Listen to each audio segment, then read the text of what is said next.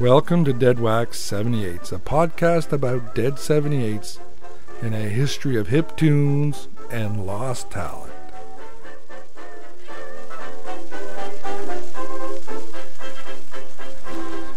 Tin Pan Alley is the historical name assigned to the New York location of a collection of music publishers, songwriters, and performing musicians in the late 19th century and early 20th century. Music produced in Tin Pan Alley was typically jazz and popular music, and the musicians involved dominated the music industry at the time. Monroe Rosenfeld, a newspaper writer, would be responsible for inventing the nickname Tin Pan Alley. During a trip to New York City, he was struck by the number of sounds, pianos playing, and musical noise made in the Tin Pan Alley area. Rosenfeld described the experience as hundreds of people pounding on tin pans. In the mid-1800s, copyright controls on melodies was poorly regulated in the United States. Many competing publishers would often print their own versions of whatever songs were popular at the time. Stephen Foster's songs, for example, probably generated millions of dollars in sheet music sales, but Foster saw little of it and died in poverty.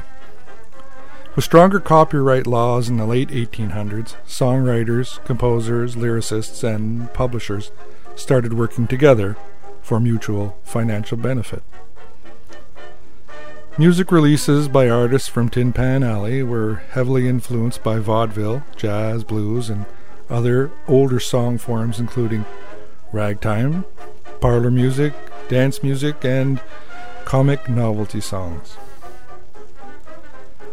Tin Pan Alley composers of this period wrote an enormous amount of songs that would now be considered classic American melodies. These composers are also responsible for setting the standard for popular music for the first half of the 20th century. People like Charles Pratt, Irving Berlin, Gussie Lord Davis, George Gershwin, Scott Joplin, and Fats Waller. Here's side one, Fats Waller, the Clown Prince of Jazz with Muscle Shoal Blues.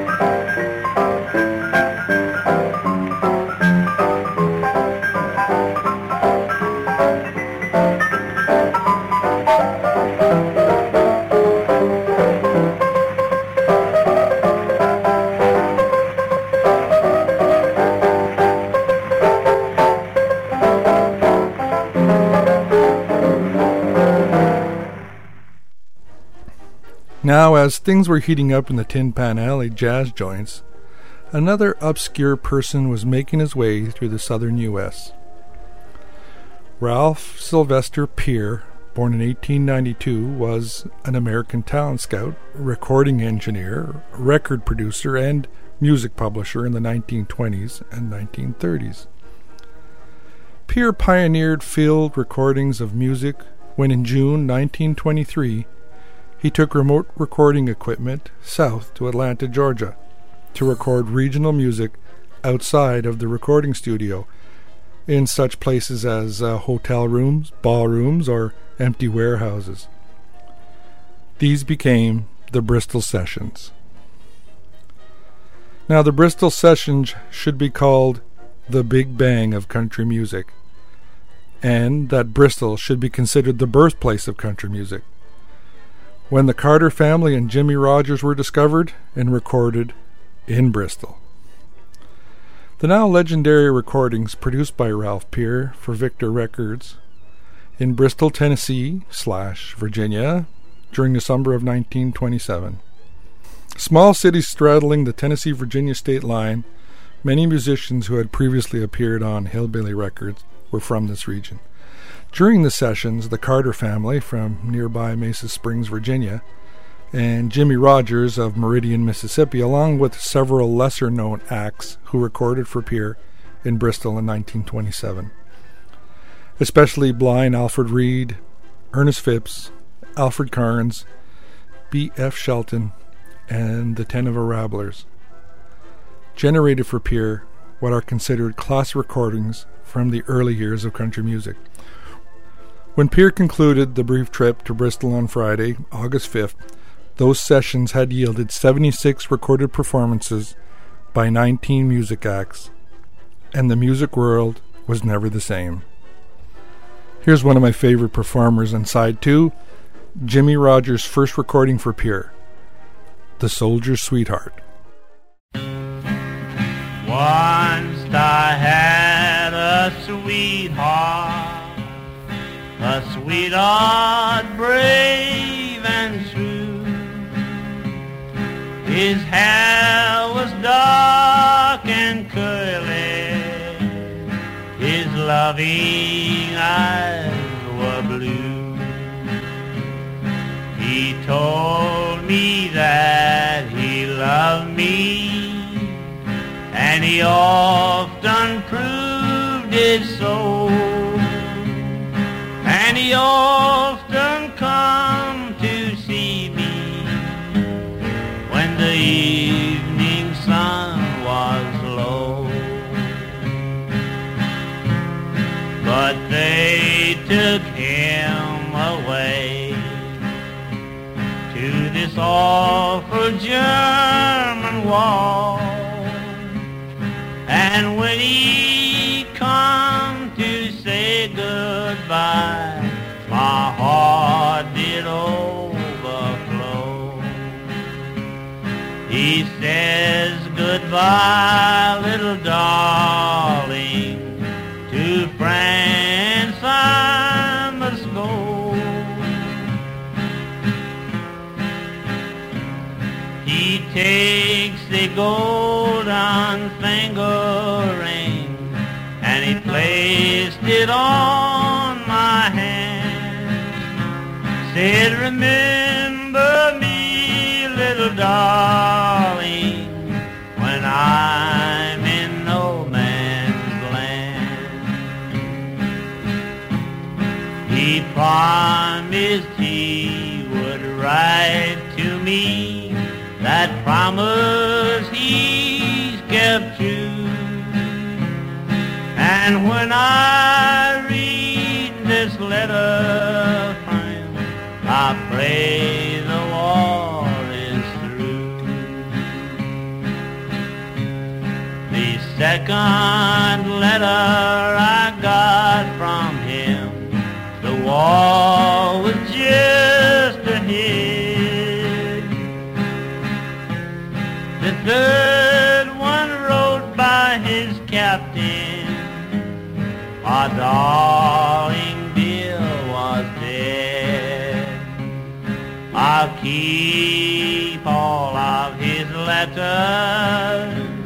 I'll keep his gold ring too. And I'll always live a single life for the soldier who was so true. Following the Civil War, more than 25,000 new pianos were sold each year, and by 1887, over 500,000 youths were playing piano. The demand for sheet music indicated the size of the market for the publishers. From 1885 through to 1900, New York City began to emerge as the center of popular music publishing and performing arts. Vaudeville played an important role in the story of the American popular song. These shows were effective showcases for new music. The publishing houses profited tremendously from the sale of songs made popular by these shows. The market potential for songs was enormous, even by today's standards. Here's side 3, In the Good Old Summertime, by the Hayden Quartet.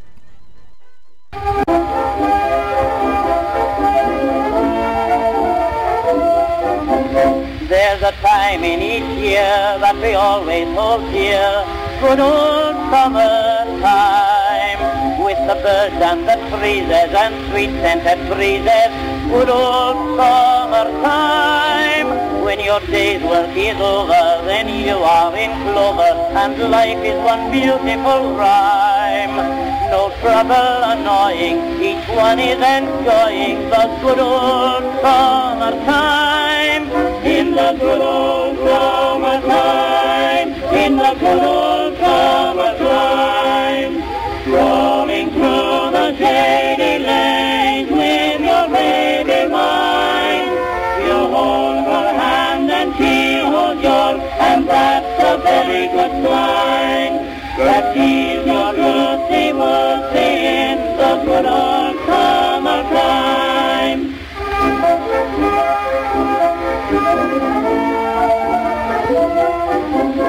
To swim in the pool, you'd play hooky from school, good old summertime.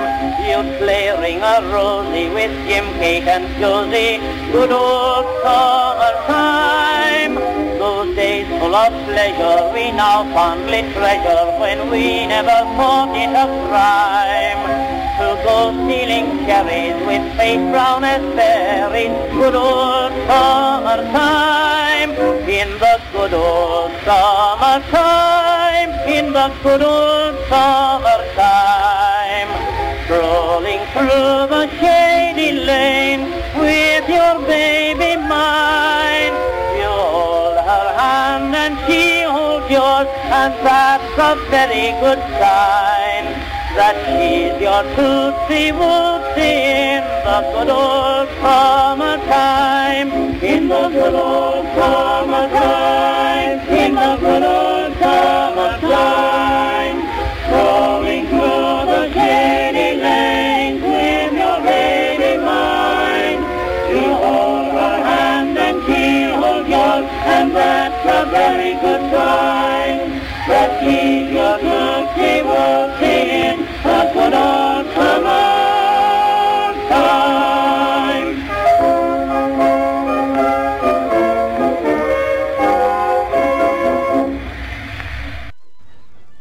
In the Good Old Summertime was one of the big hits of Tin Pan Alley, selling popular sheet music and being recorded by various artists of the day.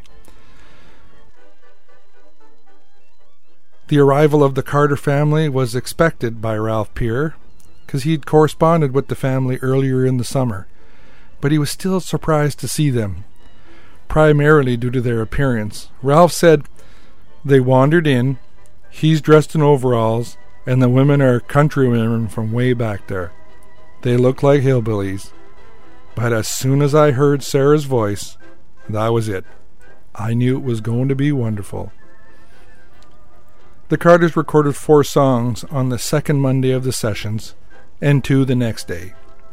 Sarah sang lead while playing auto harp, AP sang bass, An 18-year-old Maybelle with her distinctive guitar-playing style became a hallmark of the group, and her Carter scratch has become one of the most copied styles of guitar playing. The Victor Company released the first Carter family record, Poor Orphan Child and the Wandering Boy, on the 4th of November 1927. Here's side 4, The Carter Family. Here is The Poor Orphan Child, 1927. I hear a low faint voice that says Papa and Mama's dead, and it comes from the poor orphan child that must be clothed and fed. And it comes from the poor orphan child that must be clothed and fed. And it comes from the poor orphan child that must be clothed and fed. Savior, lead them by the hand, them gentlemen, lead them by the hand. Savior, lead them by the hand, them gentlemen, lead them by the hand. Savior, lead them by the hand, them gentlemen, lead them by the hand, till they all reach that glittering strand.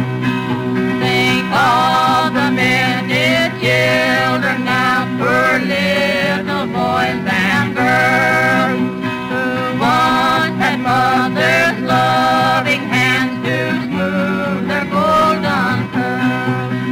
Who once had mothers' loving hands to smooth their golden curls. Who once had mothers' loving hands to smooth their golden curls. Savior, lead them by the hand, them gentlemen, lead them by the hand. Savior, lead them by the hand, them gentlemen, lead them by the hand. Savior, lead them by the hand, them gentlemen, lead them by the hand, till they all reach that glittering strand. But now we see those wandering girls hang careless round their brow. They say to us, my papa's dead and I've no mother now. They say to us, my papa's dead and I've no mother now. They say to us, my papa's dead and I've no mother now. Savior, lead them by the hand, them gentlemen, lead them by the hand. Savior, lead them by the hand, them gentlemen, lead them by the hand. Savior, lead them by the hand, them gentlemen, lead them by the hand, till they all reach that glittering strand. Oh, Savior, every orphan bless wherever they may roam. Bless every hand that needs your maid and bless the orphan's home. Bless every hand that leads a maid and bless the orphan's home. Bless every hand that leads a maid and bless the orphan's home.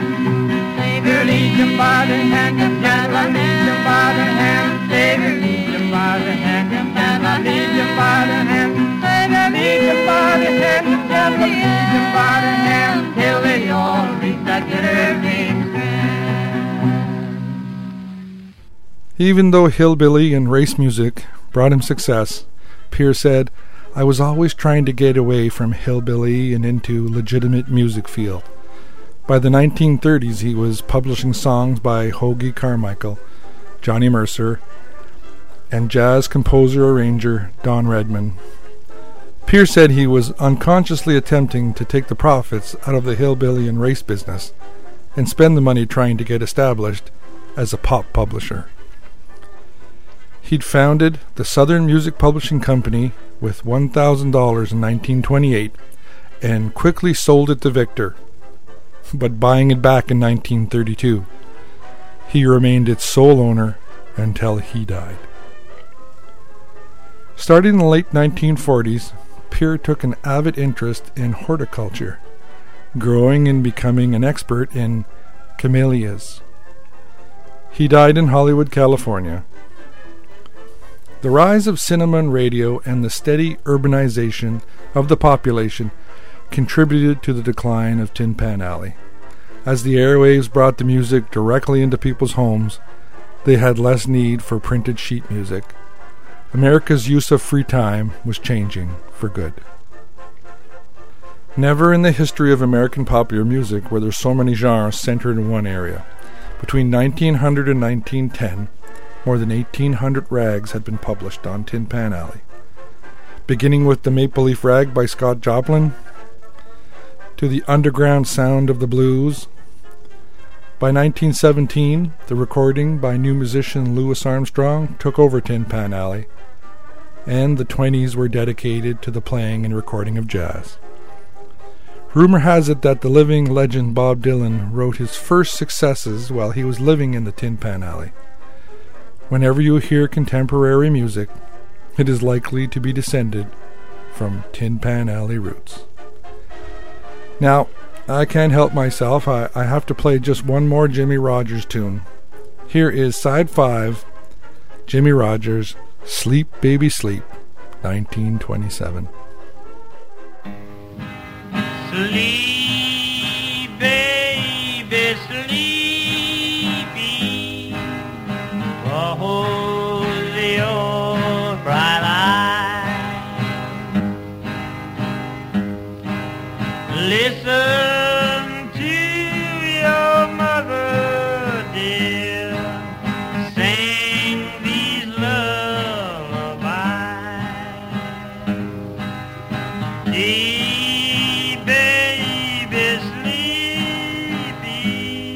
While angels watch over you, listen to your mother, dear, while she sings to you. Yeah, yo-de-ole, yo-de-ole.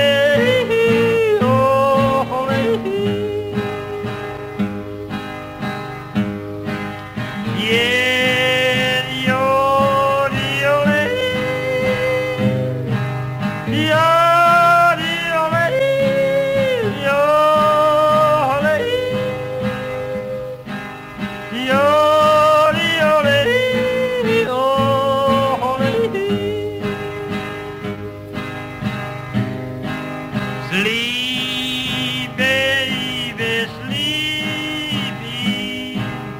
Angels watching you. Listen to your mother, dear, while she sings to you. Yeah.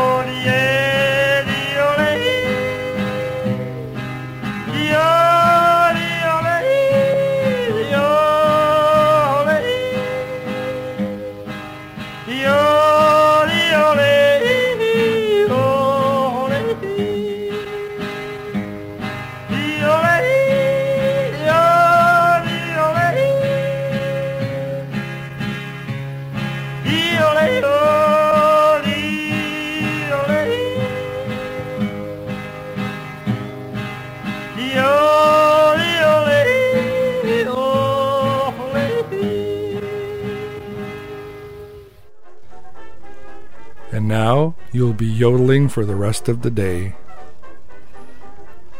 Thank you for listening. If you like what you heard, please tell your friends. If you have any ideas for future shows, please let me know. This has been Dead Wax 78's. I'm Sean, and I'll catch you on the flip side.